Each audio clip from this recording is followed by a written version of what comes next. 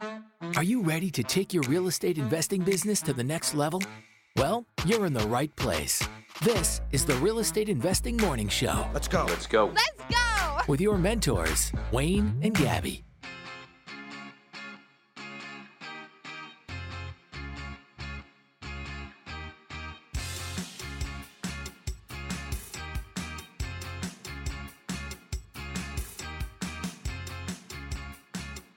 Good morning and welcome to the Real Estate Investing Morning Show. Today is Thursday, May 19th, and here in the Edmonton region, we're going to have a high of 11 degrees and maybe some thunderstorms.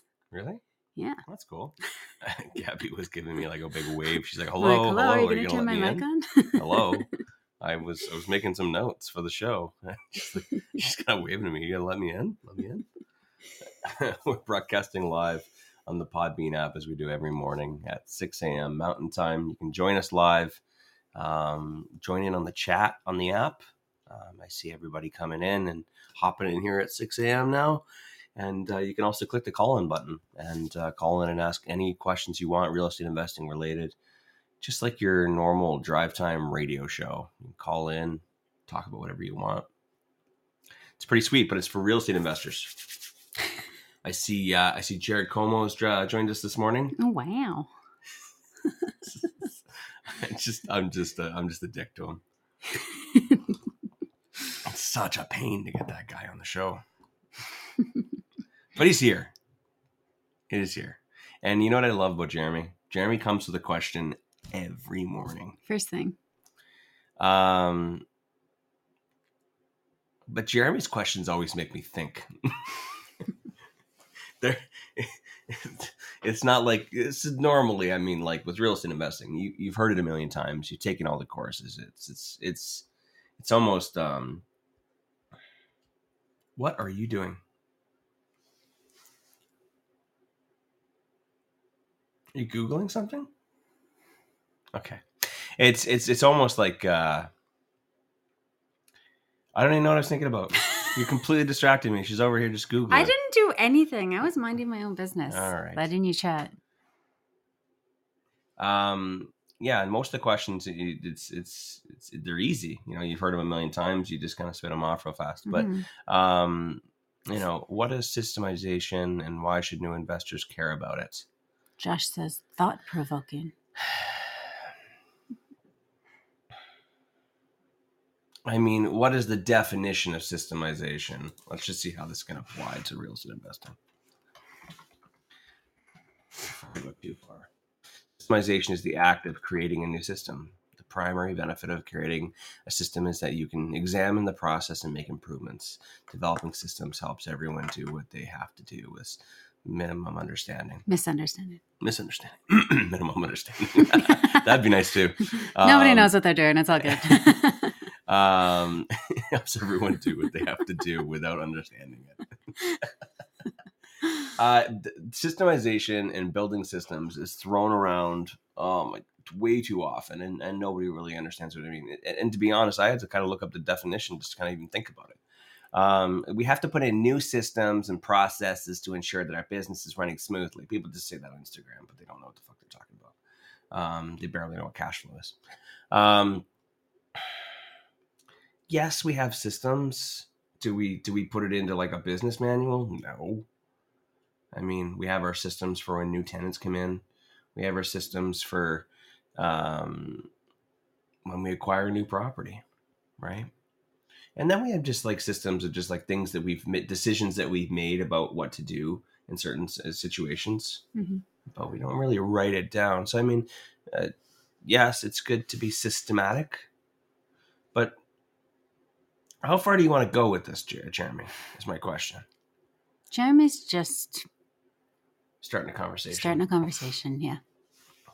It's one that I don't really have an answer for. That's the problem. So these are the kind of questions that I have to put a little bit of thought into before the show. The other questions I can just answer because I've answered them a million times.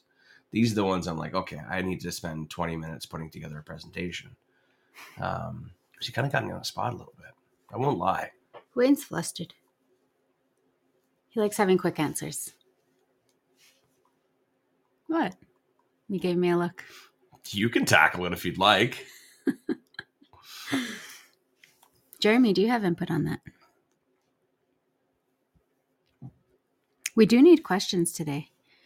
Jeremy says, can you give us an example of a system you've made and why you've implemented it?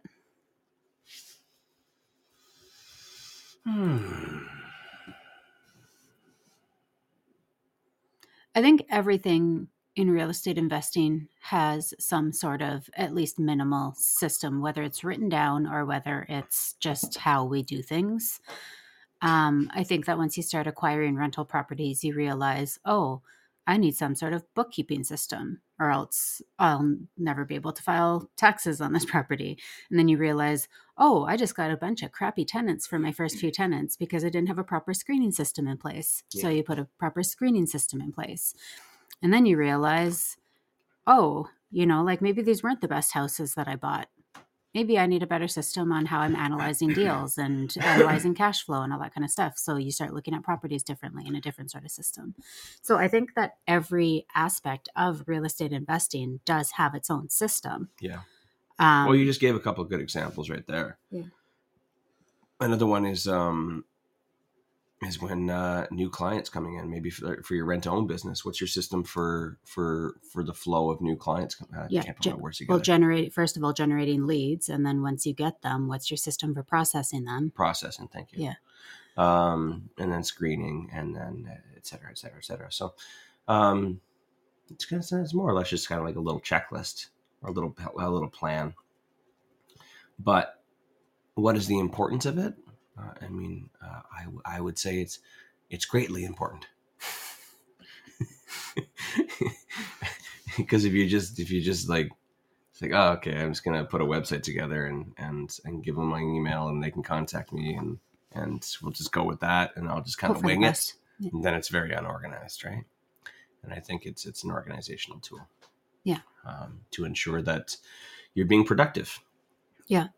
It's hard because real estate investing, when you start off doesn't feel like you've, built and started a business. No, it feels like you bought a property and you're going to be a landlord now. Yeah. So you don't go into it thinking like, oh, okay, what are all the systems I need to have in place? And you don't like go and write procedures and, all those types of things. Maybe you got into it and did a lot of research beforehand, and maybe you did obtain a lot of those, checklists and those types of things. But most people just are like, I'm going to buy a property, and they do. And it's not, at that point, they don't see it as a business. Yeah. So, I feel like for most investors, it's something that systems are something that you implement over time as you realize you need them. Yeah. And that's usually comes with scaling and growth. In real estate, a lot of it is reactive as opposed to proactive. Yeah. And I find the people that try to be proactive, the ones that are in the Facebook group saying, I really want to buy my first property, but I'm just so scared. I haven't built any systems yet. Those are the proactive ones, are the ones that never take any action. I was going to say they lack action-taking skills because they get stuck in having everything in place beforehand. Yeah, it's a weird spot. Mm-hmm. I try not to be too proactive. But at the same time, do. If you try and be too proactive, you get stuck in analysis paralysis. I find that the ones that are really successful are the ones that just move. You know what I mean? And they take the action right away and they react afterwards. But that's not always the best approach. Yeah. So now that I think about it, it's kind of,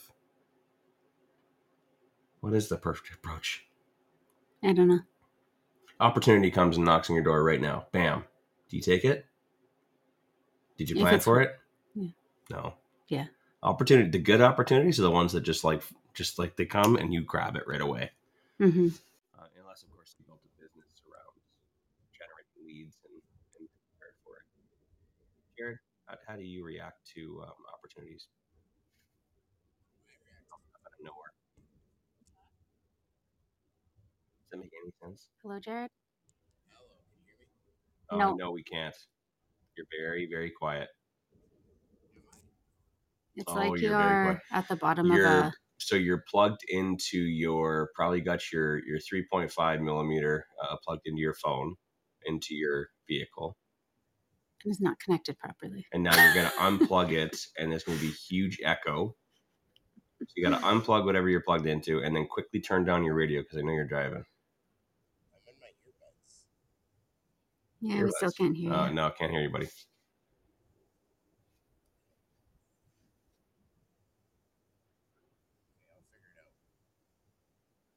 Yeah, figure it out, bud. We're waiting for you. Okay, I'm gonna disconnect them. Okay. Yes, I went and checked my the reason why Gabby was delayed here and I was delaying letting her in this morning before she did her little introduction was because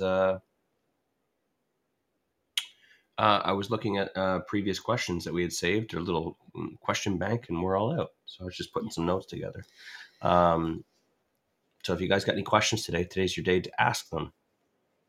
Otherwise, the show's going to end very quickly. Lindsay, I like Lindsay's comment here because I think she nailed it. You said, like, do you just start, or does that hold you back? Like, what is the perfect approach? And I think she's nailed it. She says the typical goal of systems are to increase efficiency and provide a consistent customer experience.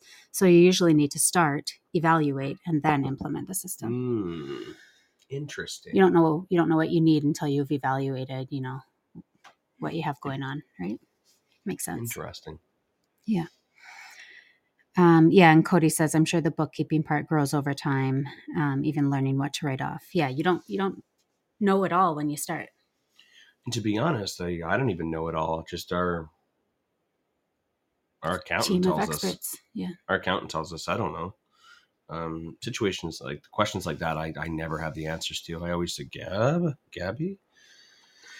Mm-hmm. Or I just say, I don't know. My accountant knows. Right. I mean, I've read a few books years ago, tax tips and stuff like that, and what you can write off. And I was all like trying to be all proactive. And I'm like, oh yeah, I'm going to depreciate all my assets and capital cost allowance and trying to debate whether to lease a vehicle or to write off my gas mileage. And I was trying to be so smart. And then I'm like, what am I wasting my time doing this? Like, just get my accountant to tell me what's the best at the end of the day. Yeah.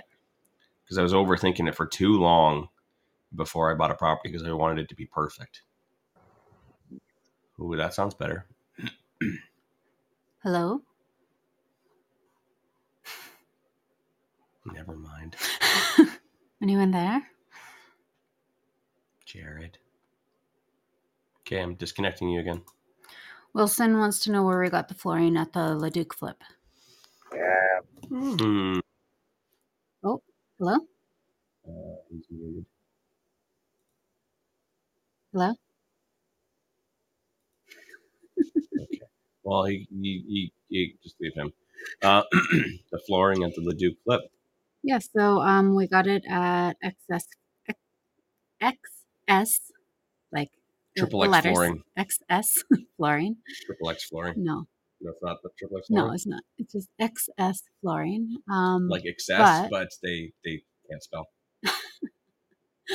But you can apparently get it several places. I know that Touchstone Flooring sells it. So it's actually a Homes Pro product.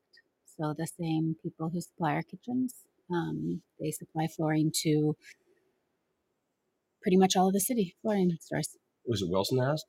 Yeah. Wilson, tell me, did you like it? I'm curious. Yeah, we weren't keen on it. We're going back to our other stuff for sure. Yeah.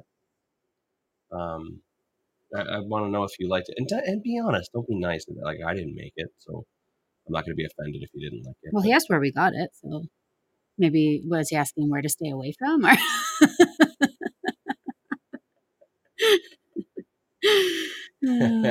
That's good. He says, I'm just looking to try new flooring. My supplier has had bad boxes of flooring. I think that all lines and all suppliers, you're going to have boxes where you're going to open it up and they're going to be chipped or crappy or whatever. I think that's pretty normal.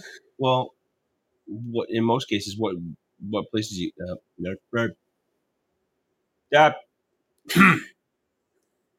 most places will allow you to take them back. Yeah. So what you do is once you're finished installing all your flooring, put all your crappy pieces where where they broke the edges on, with whatever banding they had, put them all back in. Every time you find one, put it into the box, and then fill up all the boxes with all the crappy ones and say, hey, here's all my bad ones. And then if it's a full box of 12 or whatever, or 10 planks, then they'll give you a refund for that box. Mm-hmm. That's what we typically do. Yeah. But yeah, that was from Excess Flooring. The other place that we popped into was Touchtone, and they had the same product. That was one. That was their builder grade though, their flip grade, right? Yes. And are they all the same? Kind of, sort of, like that quality? It was the same product. It was the same home sprawl line. I understand, but like, sorry, I don't understand you your picked question. one particular design. Yeah. Oh, they have other designs. Yeah, and was it the design that you didn't like, or was it just like the both. thickness and both. It was crappy quality. Yeah. Yeah. It seemed like it was it was screen printed. Yeah. Like it didn't have any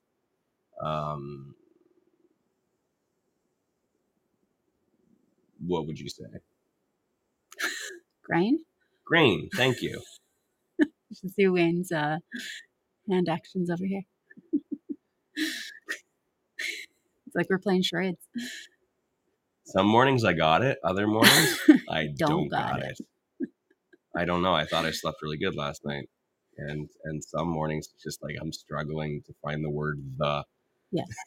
So the product that we do like is from oh God, now what's it called?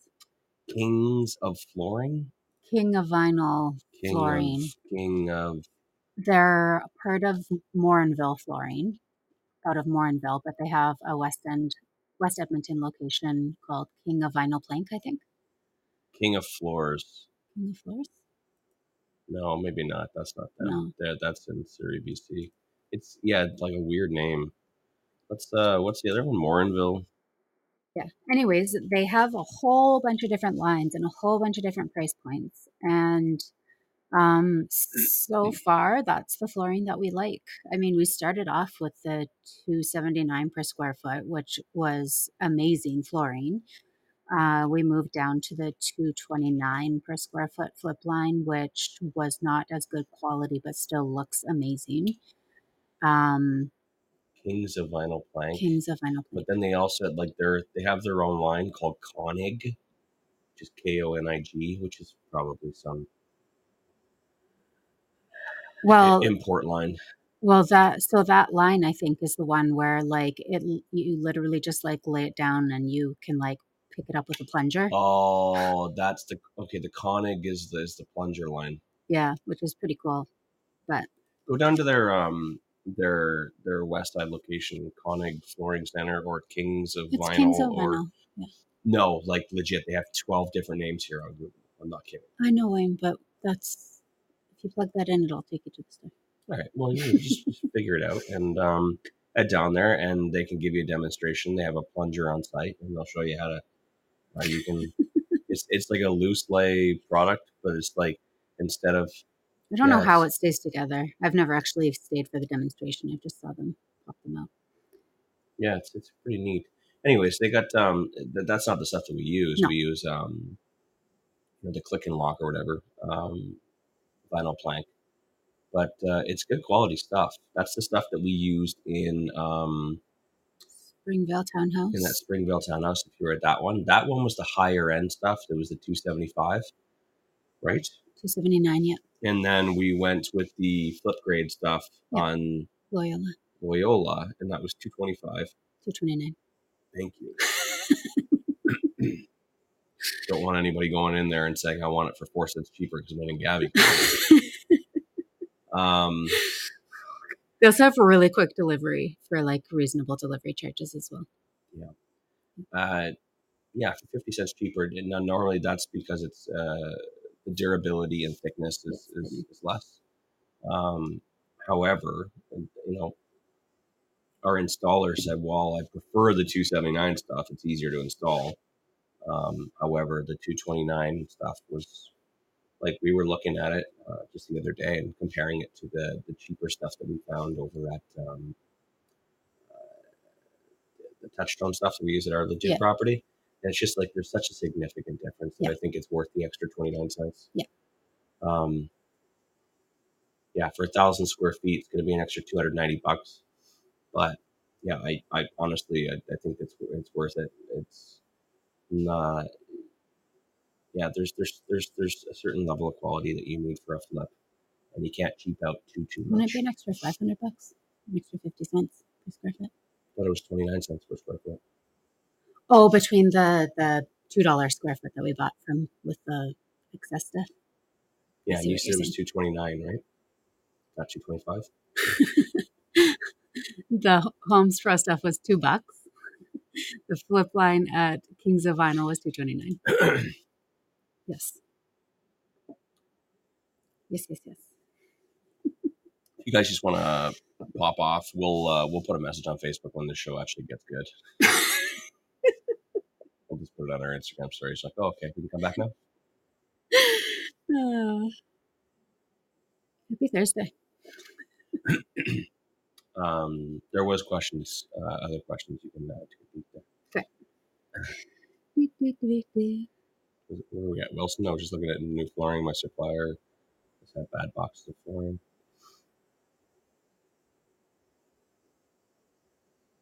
Jared's got a good question there. Jared asks, speaking of systems, what does your first week of a flip look like? Demo. Just demo. Clean up. Get a bin for possession day. Have a bin delivered on possession day. And usually get your crew in that next day because possession day doesn't always go as planned. You don't usually get the keys at noon as you're supposed to. So yeah, I usually plan for demo crew to go in the following day, have the bin already there, ready to go. And yeah, that first week is usually demo. If demo is completed, which often it can be completed in a few days, then you start on Planning. planning would be for next. sure. Yeah. Now that it's the walls have been removed, now you can take a peek at what can we do. Yeah. If you were unconditional, that's normally when you find out how much trouble you're in. That's normally when the contractor calls you up and says, hey, so we want to talk to you about a couple things. Can you come on down on Thursday? Yes. Okay, so did you know about this? That's typically when that happens. I'm not trying to scare you guys, but that is, if there is anything that was missed, that's normally when it happens. Hey, so we were looking at the roof. Did you know that there's no plywood underneath all the shingles? That's going to cost you about $7,000. Yeah. Did you know about this giant crack? Did you know about this? Did you know that this whole house is just run? There's extension cords run, underneath the floor. That one I made up. That's typically what happens in the first week. Before you purchase the property, that's when you get utilities set up and insurance and everything else. First 2 weeks is normally demo and prep and planning. Yes.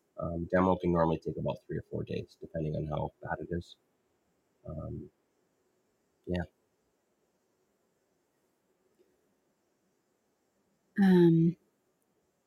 Are we good with that? Yeah. First week? Okay. Yeah. So Lauren asks. Lauren? Who's Lauren? Your sister. Renovating your suite for tenants. Besides the obvious flooring and paint, do you bother with a little wow factor to get more interest in the suite? Or do you keep it basic? I feel like if it's something that you'd be happy to live in, that the tenants would as well and stay longer.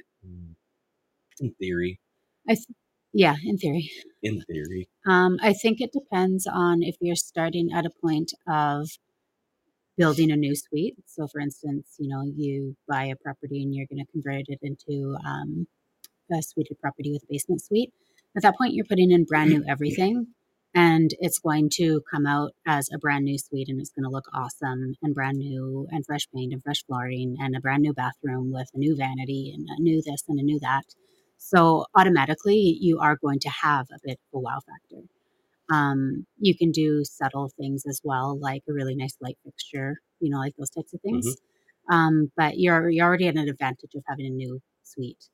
But I feel like if you have something already existing that you're fixing up, you don't necessarily want to dump extra money into it when it's not going to set the suite apart dramatically. I don't know. Does that make sense? Well, yeah, I mean, like the question is, should I spend a little extra money to ensure that the tenants like it and they stay longer? And I did say in theory, because in theory, if there's a jacuzzi, then they should want to stay longer because that place has a jacuzzi and the other place doesn't have it. I don't want to move to a new place that doesn't have a jacuzzi. We've been spoiled. But we've talked about this before, and feel free to listen to hundreds of previous episodes.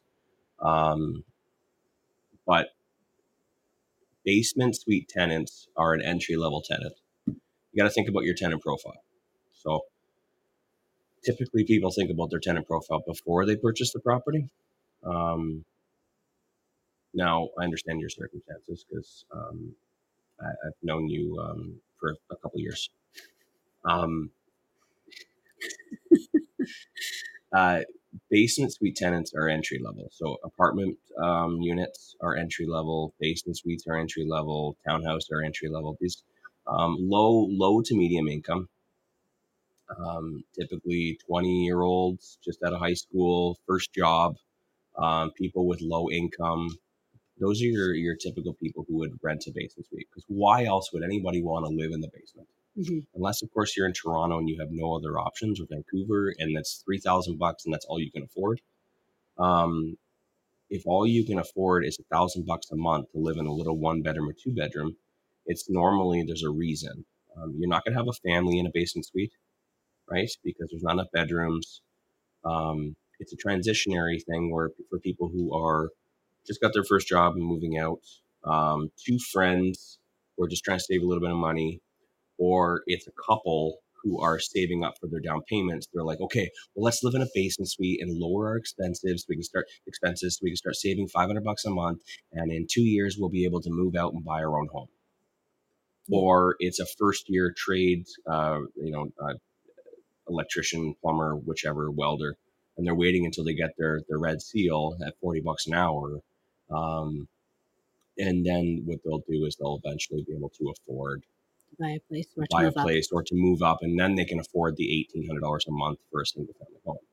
So adding extra wow stuff will not necessarily make someone stay longer because basement suite tenants don't stay long. Typically high turnover. Also, if someone thinks that they're just going to live there temporarily or maybe for 5 years while they just save up, after 6 months they don't want to live there anymore. Yeah. Because it doesn't matter how much soundproofing you do, the person upstairs is obnoxious to you. Yeah. When we lived in a basement suite, Gabby and I used to joke that they were wrestlers. Yeah. Because like, how do they make like so they have much to be noise? You can just all you hear is like, and like it was a mom and a daughter. The mom was like in her 60s and the daughter was in her 20s.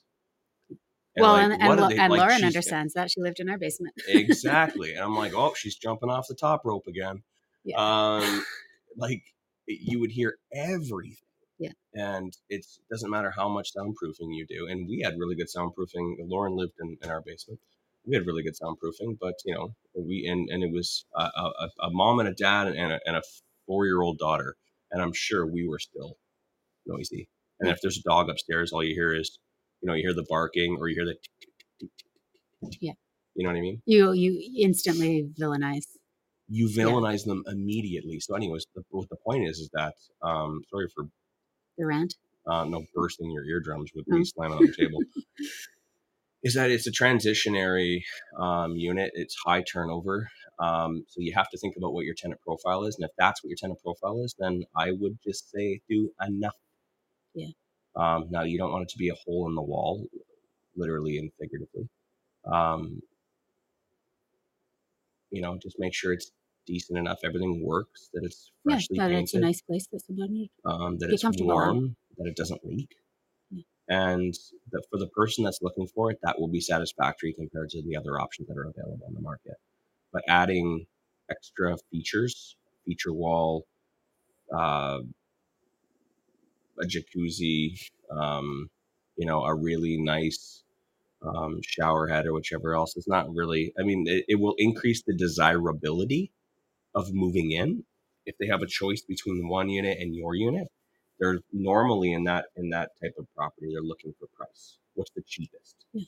Now, if you can eliminate the price thing and it's off by about 50 or 75 bucks, but yours has like this amazing tub and shower head, then they might choose yours over the other one for like, again, desirability. But will they stay longer? In theory, they should, but they don't. Also, there are just little things that you can do. Like you just mentioned one of them, like replacing a shower head. You can do that for like $30 Yeah. to get like a bigger square rainfall shower head. Also, like light fixtures. If you have like old boob lights, you can modernize them to, to like a more flat modern profile for like $30. Just be careful you don't start one thing. You get black light fixtures, and you're like, oh, I guess I got to change all the hinges and all the doors to Yeah. black. Then I got to change all the handles to black, and then I better change the handles in the kitchen to black. Next thing you know, you spent $3,000. Yeah. And then the black doesn't really fit with the carpet that you already have, so you got to go do that. You see where I'm going with this? Like if you start a little bit, it's almost like it's going to stand out a little too much, and then next thing you got to do the whole thing. You have to carry with the theme. Yeah. Oh, and then the other thing I was going to say is kitchen faucet. Yeah, for sure. That is like a really simple thing, and bathroom faucets. Like if you have like super old school faucets, changing those out is inexpensive, and it like I know for me, like I could never go back and live in a house that didn't have like a pull down nozzle on the kitchen counter. I would be so annoyed. So like those little things that would annoy people, you know what I mean? It's like once they're in there living and they realize like, oh, there's no pull down thing in here, and then it's just like an annoyance. So little things that you can eliminate that would just drive people crazy are definitely worth the few bucks it might cost to replace it. For sure. Yeah. Yeah. Pete asks, how much effort do you put on the external aspect of a home? I'm laughing, Pete, because I know you spent too much money on your exterior. We've never really purchased a home that didn't have at least decent curb appeal that like really needed a bunch of work done to it. Like we've that kind wasn't of on like, purpose. That was just circumstantial. well, yeah, but what I'm saying is that like if it was terrible, of course we'd get it looking decent. Like twaddle, we broke down the little brick um, flower bed that was in front of the house. That was like a water issue, right? That was and we got rid of all of the small trees that were right up against the house, and then we mulched it and replaced the front window and redid the steps. That would be the most. I wouldn't spend too much money. I mean, again, it will increase desirability if that's your first impression for a rental. However, it's a lot of money you're not going to get back. It will not increase the value. So, unless of course you're selling it. See, you can spend that money if you're selling it to increase the desirability of selling it, which will increase the value of what they're willing to pay for it. But if you're doing it for a rental, it will not increase the value. Just like, oh yeah, I put $10,000 in the front with new siding, and now it's worth $10,000 more. No, not on a rental. So that's you have to weigh whether that's worth it or not. Yeah. $10,000 to increase the desirability of someone wanting to go and check out your rental. Yeah. And then if it's again, depends on what type of property it is. Is this a house with suites?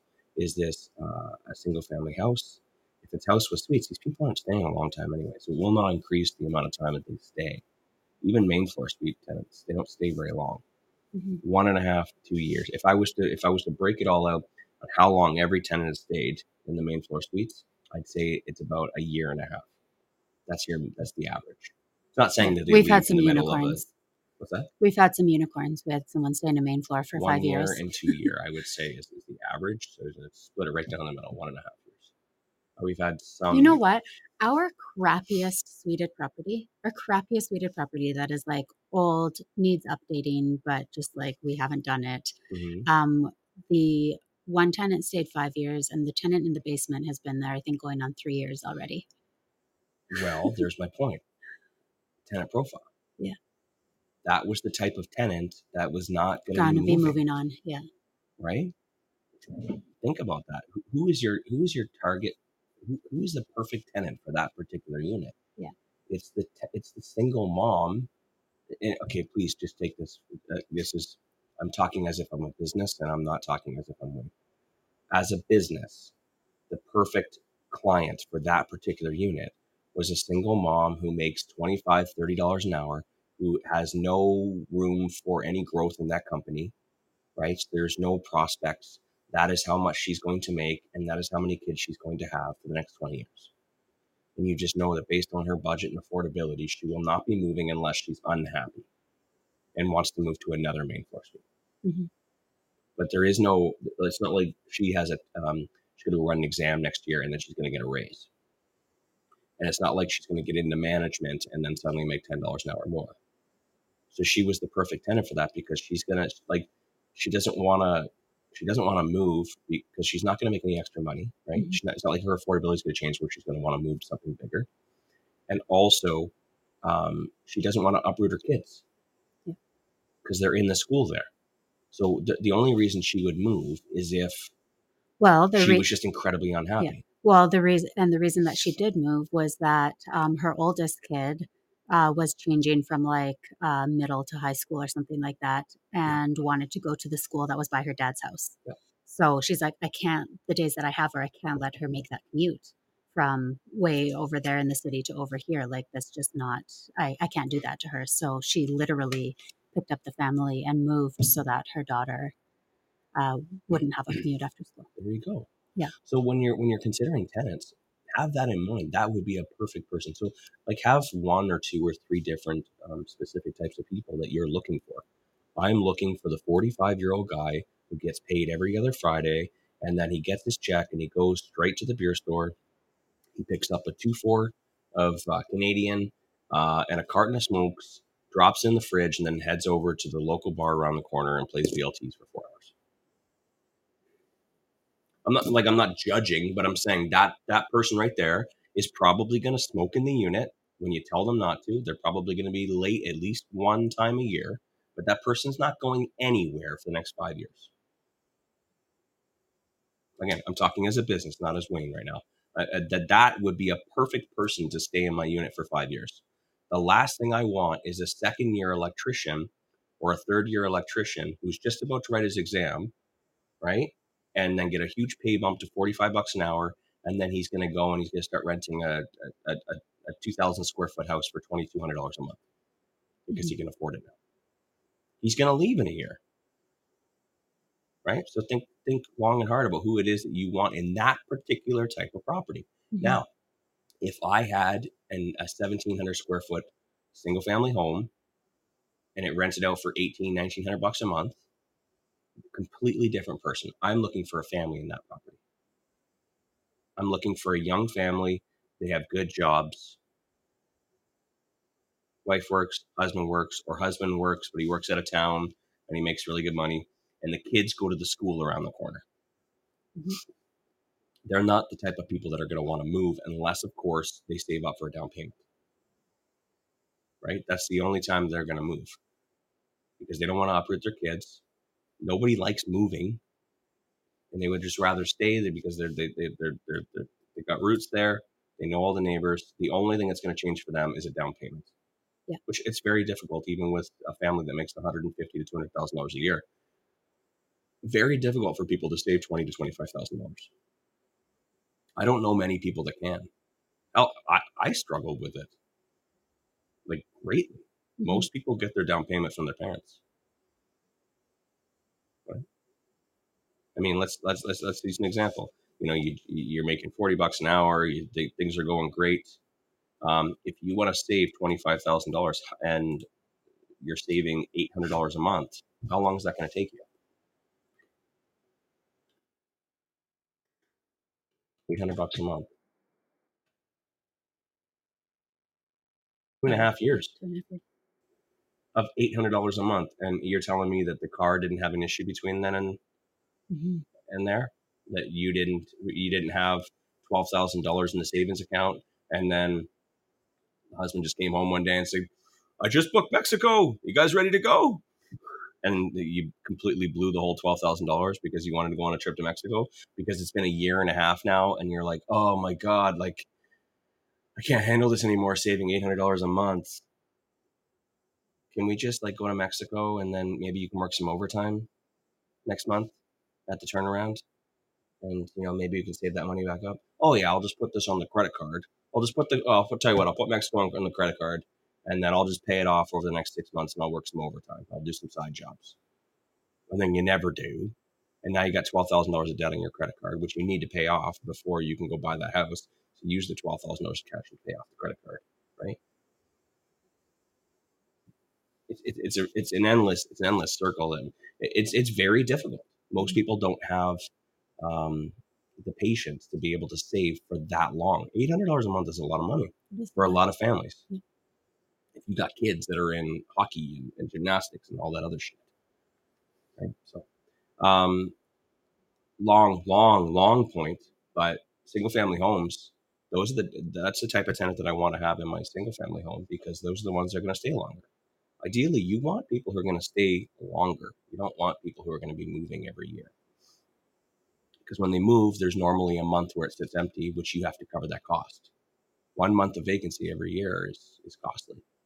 And then you go in and, when they were moving their couches and bed frames and all that other shit out, you realize that they ding the walls. You got to send somebody in to go and paint that wall. And, the floor is scuffed, et cetera, et cetera, et cetera. I'd rather have someone stay in there for 5 to 6 years. And then when they move out, we put in new flooring and repaint the place. Cheaper. Yep. I'm sure there's questions. I think mostly chatter.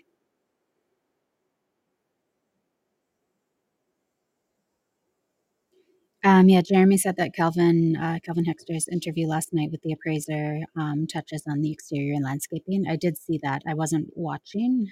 We were frantically getting dinner ready and getting on both of our calls, but I do want to go back and I had mastermind. You had mastermind, and you had we mentorship. had our master's coaching call last night.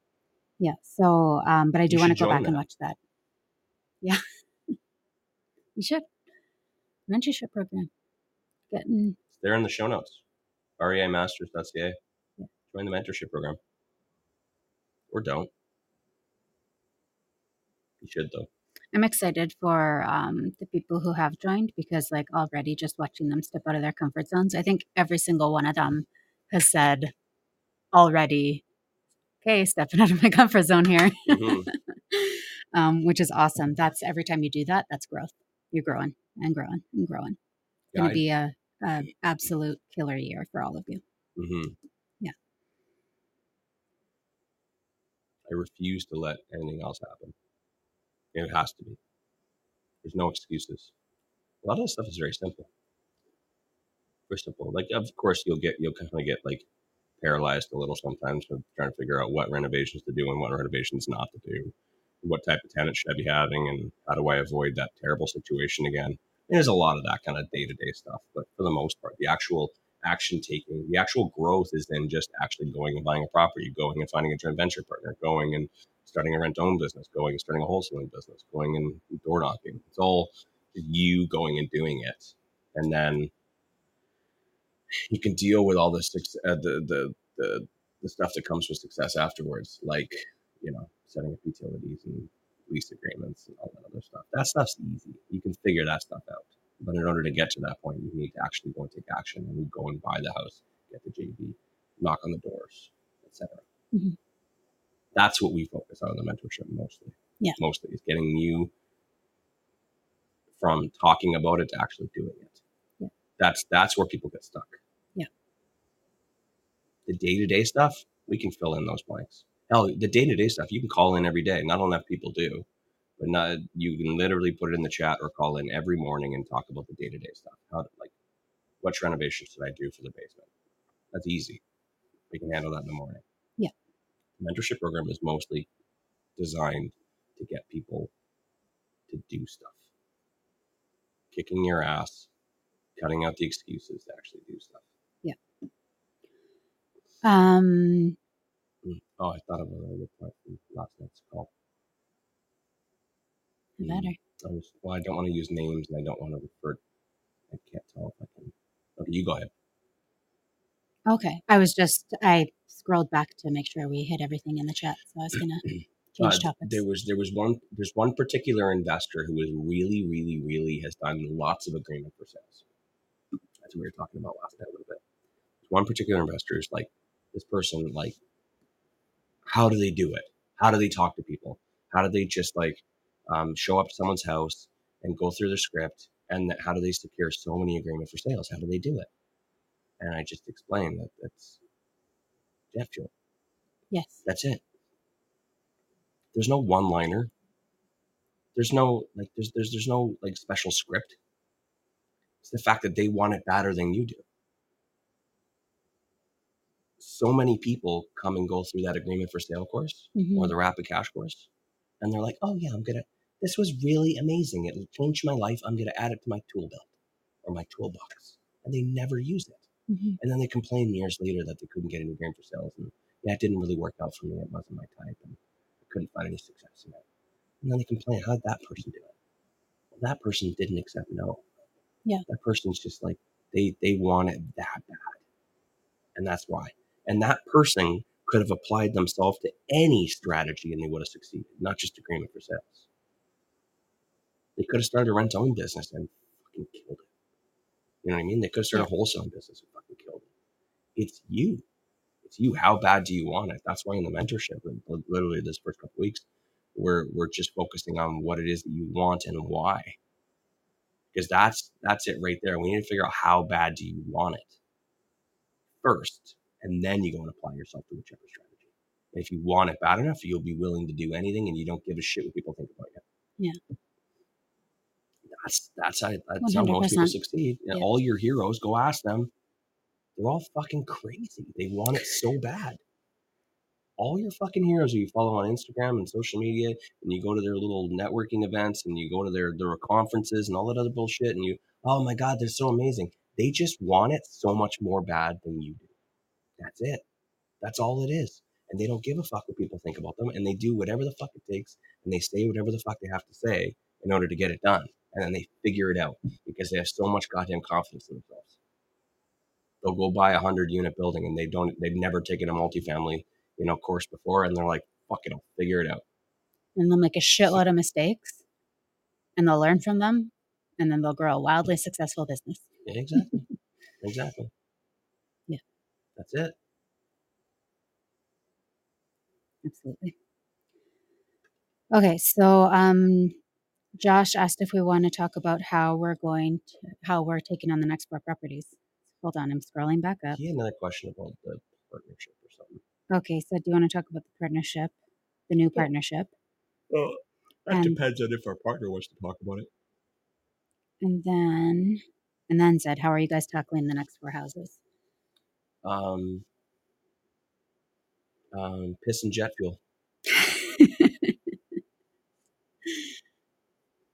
They weren't planned. Yeah. When an opportunity comes, you fucking pounce on it. Mm-hmm. That's literally what happened. Though I've told Gabby that I'm not looking at any other properties, I'm still looking at the listings that are coming through my email. I'm still looking at off-market opportunities that come in. If something's there, I'm still going to write an offer on it. And you know what? Even though we have 6 properties on the go, fuck it, I'll figure it out. You know what I mean? Yeah. Even though I said that I wasn't going to, I'm not going to pass it up because I have enough confidence in myself that I'll be able to do it. But for the next 4, so the first 2, they'll be on the market here in the next, who knows? We're just had a delay on.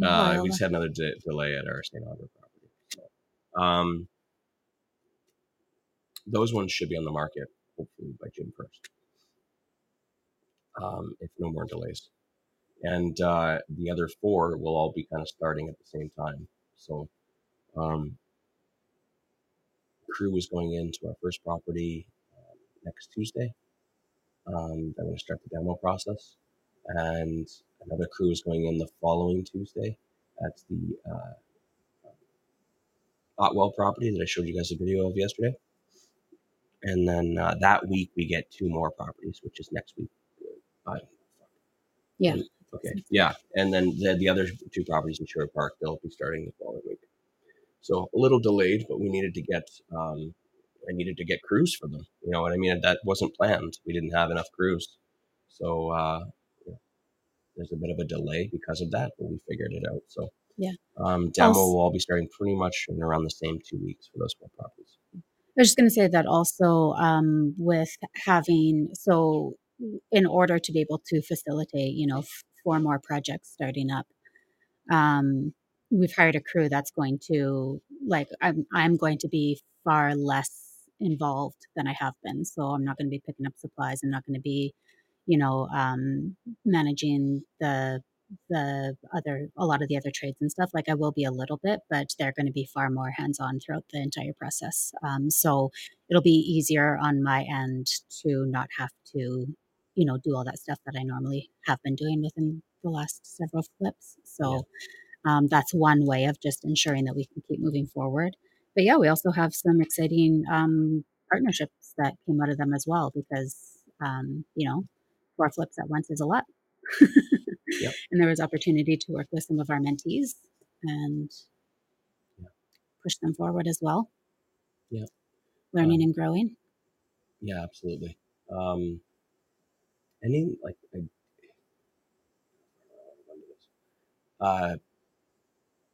if there's anything I can do to help someone, I'll do it.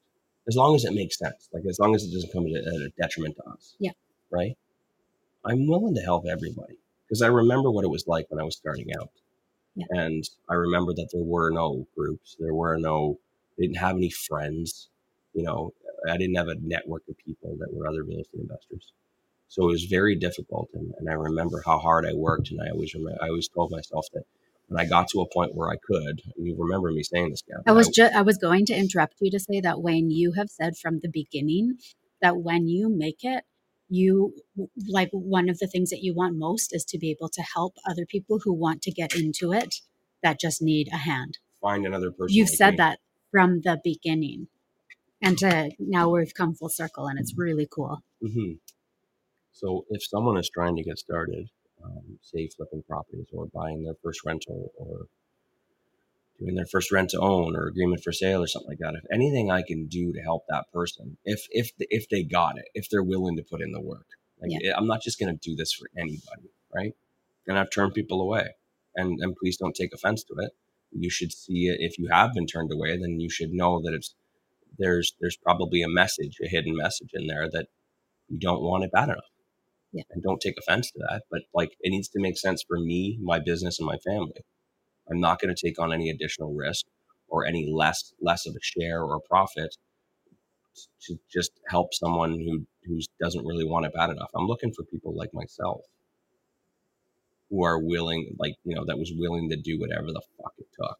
And if I find someone like that just needs a little bit of a hand, I don't mind doing it. Mm-hmm. You know what I mean? I feel that's more important to me than profits, to be honest. Yeah. Is knowing that I was able to, it just makes me feel good. I mean, everybody wants that. They want to be able to help people, right? They want to be able to contribute and then see that person took that and succeeded. So it makes me feel good. And also it's the good thing to do, right? It's the right thing to do, is to help people. So, and in a lot of cases, I'm willing to give up profit in exchange for that. So we've been able to help out a lot of our mentees from our mentorship program here, just in the last 6 months, by doing that, just partnering up and offering an opportunity. Mm-hmm. And everyone that we've worked with so far, and everyone we're going to work with, has really taken it and to its full potential, mm-hmm. right? And utilized it, and it's exciting. I love it. Yeah. I love it. This is what I've always wanted to do. Yeah, is to give back. So, and then as well with the morning show as well, that was always the big plan, was to be able to have a morning show podcast where we can just answer people's questions every day and provide it for free. Yeah. I think that's freaking awesome. Absolutely. And that people are actually tuning in every morning and they're learning and they're getting their questions answered and they're taking action. Makes me feel amazing. Yeah. And then to get messages too. Like I shared one message on Instagram, but like that was one of like 100 that I've gotten in the last 2 months. But I just happened to find that one randomly. Yeah. And it was a really nice comment. So it makes you feel good. And I strongly recommend, like, if this is kind of like gloating a little bit, but this is something that I thought about from the very beginning. And if that's something you're interested too in as well, make note of that. Make note of, the person that helped you along the way, and pay it forward when you make it. Mm-hmm. Right? Go and start your own free podcast and answer questions. One day I'm just gonna start sleeping in, and you're not gonna know it. And you're like, whatever happened to that podcast? One day I'm just gonna say, fuck it, I'll stop. And feel free to take the torch, right? Feel free to help other people. Feel free to hold events and answer questions for free. Pay it forward. I promise you, by doing it for free, the world has a way of paying you back for being a good person. Absolutely. We've been blessed. We have. Yeah. We have an incredible community around us. Mm-hmm. Yeah. Y'all rock.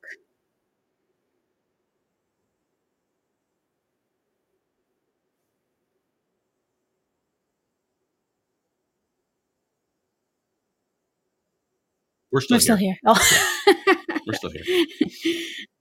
I just thought Gabby would say something. No, I was scrolling back. Looks like if you want to screenshot Lindsay's. I did. Okay, perfect. Lindsay has a question. Maybe we'll tackle tomorrow. There's a lot of conversations. We have to kind of skim through. Yeah. The conversation, and what stuff is actual stuff that we can bring up on the show, and which stuff is just chit chat. Like, if you're not listening live, I mean, definitely get on it. Yeah, you guys, like, you have no clue. Like, these conversations are like, some of them are hilarious, and then some of them are like real life stuff. And yeah. So in regards to that property, we've got about 4 minutes. I did an Instagram live yesterday, so you can watch the 13-minute walkthrough video of the new property we got keys to yesterday. That one's in South Edmonton, and it's going to be a fun one. It's going to be a really fun one. It's in a really nice neighborhood, highly desirable. It's got a single attached garage. It's about 1,000 square feet, so a little smaller, but which kind of sucks because watch the video and you'll see the layout of the kitchen. It's not the best. Like, we wish we could open that. It's a bit of an A-frame, and we wish we could open that up way more, but we can't. Just the configuration. It's going to be great. Our contractors great. had a great idea. I know, but it's still bummed. Yes. Yeah, so it's 3 bedrooms up, 2 bedrooms down. And it stinks. It really stinks. Apparently it didn't bother Liam as much. Liam was walking through it with me yesterday. We partnered up with Liam. And so they had a new puppy. And I remember we saw the puppy when we were there. And I saw the room that they had the puppy in with the little pee pads in there. And it wasn't bad because they were changing them out. But I think just in the last couple of weeks, they just said, fuck it. And they didn't care anymore. That room smelled so bad. I couldn't breathe in there. I'm gonna have to get the ozone generator. We're gonna need to get a hose. It's thankfully it's all concrete down there anyways. There's no flooring, so that's not soaked into anything. Man, oh man, did that stink. Got some bad smells, even like the Corinthia project in Leduc. That one stank. Yeah, that was bad. But I couldn't bear this one yesterday. And we're going to be, hopefully, 95%, we're going to be adding a garage in the back. There's a single attached garage in this house, and we want to have a double. There's room for it. It's going to cost a bit of money, but it will increase the value more than the cost of the garage. So it's worth it. It's definitely worth it. The difference between a house with a double garage and a single garage can be like over $50,000. It's crazy in those neighborhoods. It's not like the value is anymore. It's just like what people are willing to pay, I guess, which is the value, right? You'll see 450,000 for single family homes with a single attached, sorry. And then a double will be over 500. Mm-hmm. It's just people want to, at that price range, people want a double. So, by having a double and a single, we're hoping that it'll just be much better. And if you got to spend 30 or 35,000 to make 50, I'm down with it. Makes total sense. Shirley says, "How do you get a permit for that when land title's this far behind? Purchase contract as proof." The hell did I call it the other day? Yeah, we just talked about Or this. DRR. DRR, yeah. God, it is. It's proof that the registration has gone in. Document registration request. Yeah. Yeah, you'll get that from your lawyer. Yeah. That the registration has been requested. You just show that to them, and that'll cover you. Yeah. Cool. And yes, Jared asks if this property will be on the bus tour, and it will. Mm-hmm. Yeah. Yes. The two newest ones won't. But yeah, we do have that one as one of the 4 stops. Yes. Jared, I think Jared, you guys can't see his. Can you see his message? Which one? Jared's most recent message. Okay, what's this super chat? Oh, yeah. I have no idea what you just paid for. Just cost me $1. Jared paid $1 for super chat to send one message to say, "What's this?" And it says, "What is this super chat?" And I don't know what it is. He just paid 7 golden beans for it. That's hilarious. It made your message look really cool and bigger than everybody else's, and possibly put you into 3rd place on this live chat. For top fans. Jared's got a huge message. It's way bigger than everybody else's. Looks like he's compensating though. All right, let's wrap her up. Hope everybody has an awesome day. Hope this is all valuable. I highly recommend, during the day while you're trying to achieve whatever the heck it is that you're trying to achieve, if you have any questions, if you have any concerns, write them down. Put it in your notes in your phone. Start documenting it, capturing it, and then the next day, come with your questions. Right? If you can just do 1 or 2 things every day, 1 or 2 things that pushes you further towards your growth, towards your goals, you'll be surprised how far you'll get in a matter of a couple months. Mm-hmm. Right? Yeah. We'll see you guys tomorrow. Have a great day. Thanks for listening to the Real Estate Investing Morning Show. Thank you. Thank you. Oh, thank you. Interested in being a guest on the show? Send us an email to info@reimorningshow.com.